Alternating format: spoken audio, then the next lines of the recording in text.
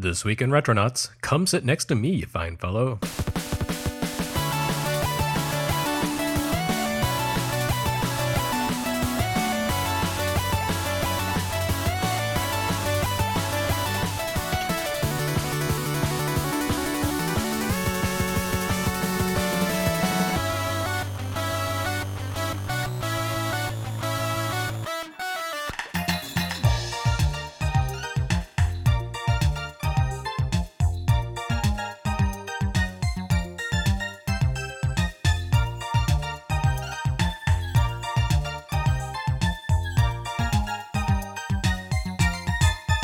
Last week we tackled the complex and confusing world of Bubble Bobble, which turned out to be so convoluted and extensive that we rammed the entire episode without managing to spend any time on what is arguably the franchise's most important branch, the puzzle match game Puzzle Bobble, or Bust a Move if you're nasty.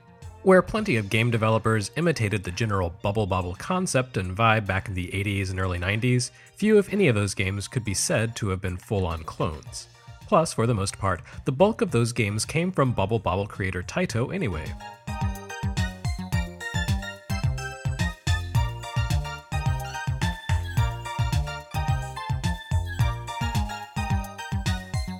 In a sense, Puzzle Bobble strikes me as less an offshoot of Bubble Bobble than it does a case of the company using one of their more popular brands to help sell a concept they'd been picking away at for a few years. You know, the time-honored question of how to swipe from Tetris. Of course, Tetris had hit the games industry with seismic force, and publishers generally responded one of two ways, by asking, how can we license this? Or else asking, how can we totally rip this off? Taito was a bit of a small fry compared to second-wave Tetris licensors like Nintendo and Sega, so they took the latter route. In fact, the company developed several variants of the block-matching puzzle concept in the wake of Tetris's explosive success. First, there was Flipple, also known as plotting, which saw players take control of a squishy little guy who kicked different cubes into a stack in an attempt to create matches. A year later came Palamedes, which would be shamelessly ripped off in turn by Data East for Magical Drop, a game in which players ran back and forth firing blocks at the top of the screen to make matches against an advancing wall of puzzle pieces.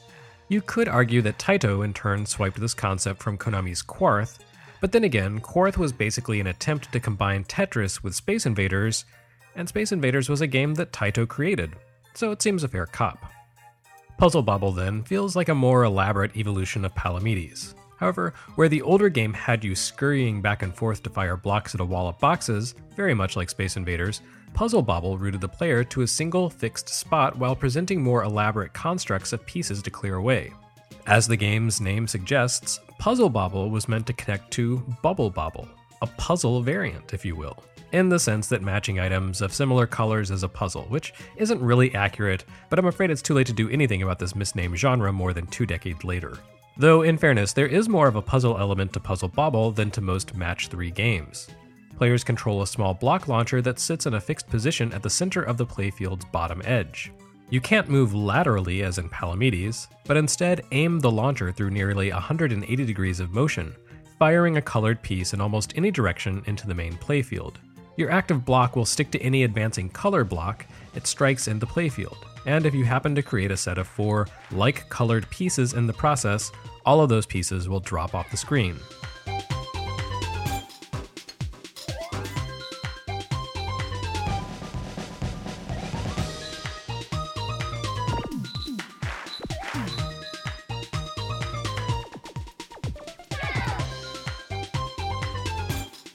The puzzle element comes into play through the game's integration of simple physics.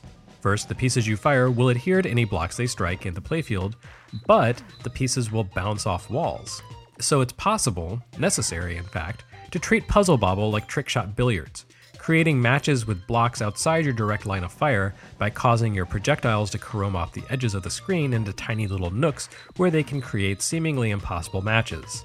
This ties into the game's second key physics mechanic, which is gravity.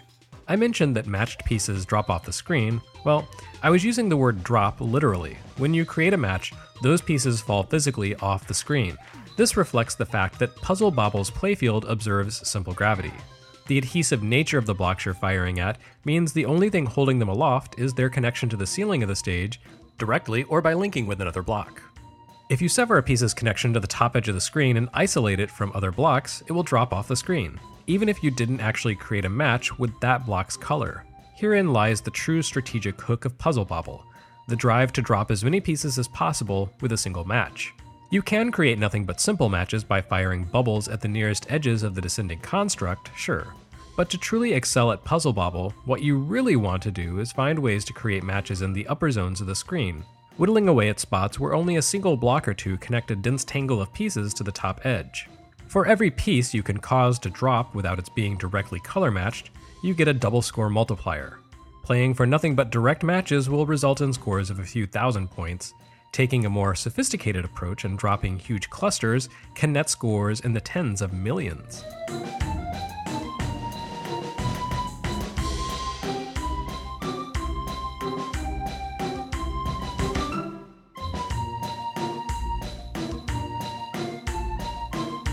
The gravity-based score-building element of Puzzle Bobble can lead high score seekers to do some terribly counterintuitive things, like build up their multiplier by filling a block construct with extra pieces. This will bring the advancing blocks closer to the kill line at the bottom of the screen, so it's a risk. But the reward is a huge stash of extra points, so for serious players, it's totally worth it. Yes, fine, you say, but what does any of this have to do with Bubble Bobble? Well, technically nothing. The connections between the two games are entirely cosmetic. For starters, your little block launcher is manned by none other than Bub and Bob, who remain in their dinosaur forms here. Please, for the love of God, do not ask me to explain where in the series timeline this falls. Clearly, it doesn't happen between the true ending of Bubble Bobble and the beginning of Rainbow Islands. Beyond that, I have no idea. There's also the bubble connection. I've been cagily referring to the projectiles Bub and Bob shoot as blocks or pieces, but in point of fact, they're bubbles.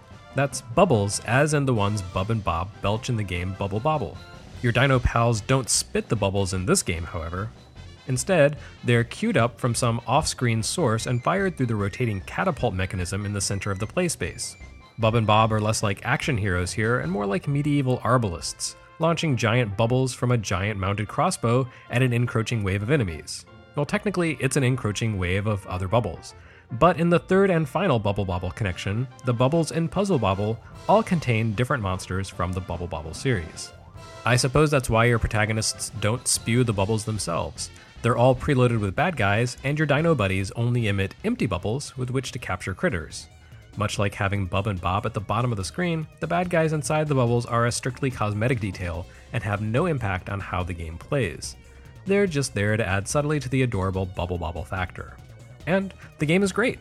It debuted simultaneously on a standalone arcade board and as a Neo Geo ROM, and it's seen more sequels than I can actually count on basically every platform ever created. Puzzle Bobble sequels have done very little to change the basic mechanics of the original. They've added in special bubbles that have dramatically helpful or annoying obstructive effects, and many sequels feature a story mode that allows players to choose their route to the end along a growing array of branching paths. Some offer competitive head-to-head play, or even online features. And there was even one version that replaced Bub and Bob with Azumanga Daioh characters for some reason. Ultimately though, Taito came up with a winning creation when they released Puzzle Bobble back in 1994, one that's been difficult to improve on in any substantial way without radically reworking the game's fundamentals. However, there's certainly been no shortage of attempts to duplicate the game, even if those efforts haven't brought with them any particular improvements. In fact, I would go so far as to say that Puzzle Bobble is perhaps the world's single most cloned game whose origins nobody has ever heard of. Puzzle Bobble bootlegs are far more common than the game itself.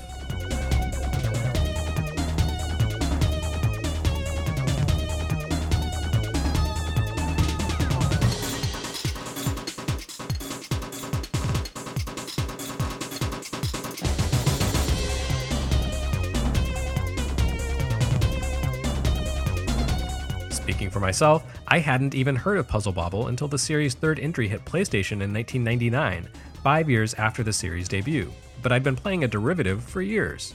My time in the trenches of my university's student paper newsroom was enlivened by a Mac game called Snood that I found probably on the cover disc of some Mac-specific magazine.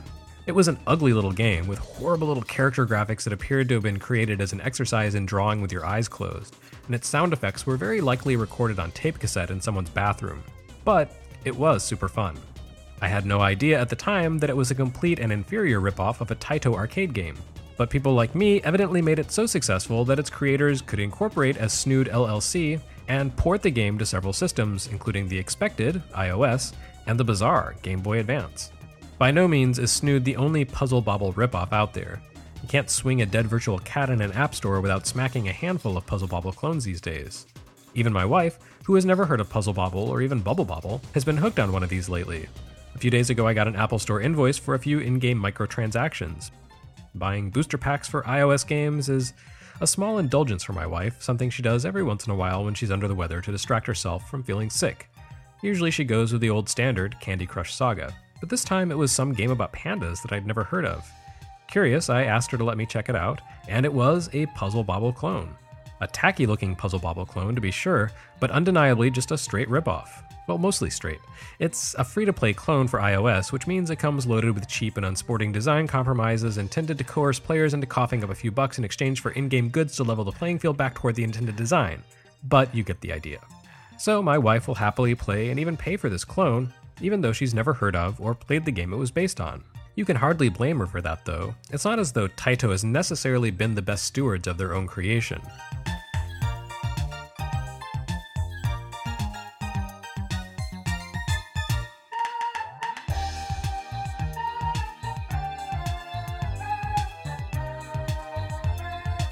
Their biggest goof is that for some bizarre reason, they declined to localize the game by its Japanese title, Puzzle Bobble, which are two very functional English words that nicely encapsulate what the whole thing is about. It's a puzzle, and it's based on Bubble Bobble. No, instead they decided to call it Bust a Move in America. I suppose someone thought that maybe referencing a Young MC song would be more eye-catching for us? And I guess there's a tenuous conceptual connection since you're working with bubbles, which will traditionally burst, or bust if you will, except these bubbles just fall off the screen rather than bursting, so it all kind of falls apart. I don't know. Anyway, the blame for this localization choice presumably lands at the feet of SNK, the company responsible for the series' initial debut in the US. But rather than walk back a pretty terrible idea, Taito and every subsequent licensee of the series just went with it, giving us Bust-A-Move 2, Bust-A-Move 99, Bust-A-Move Millennium, Bust-A-Move Universe, Bust-A-Move Pocket, and so on and so forth. This proved to be a giant hassle for a completely unrelated rhythm game series developed by Metro, which arrived a few years later under the Japanese title Bust-A-Move, which obviously had to be changed in the US, where it became Bust-A-Groove. With its emphasis on rap-influenced music and dance, Bust-A-Groove actually had a much more earnest claim to taking its name from Young NC, but oh well, so it goes. As the weird little cherry on top of this mess, Metro's Bust-A-Groove was published in Japan by Enix, which soon merged with Square, who then bought Taito. So basically, both Japan's Bust-A-Move and America's Bust-A-Move are owned by the same publisher now. None of this detracts from the fact that, at its heart, Puzzle Bobble contains a very simple and very appealing concept. On the contrary, the fact that it's been so widely and so successfully ripped off speaks to the game's core strength. So don't just stand there, come on Fatso, and Puzzle Bobble.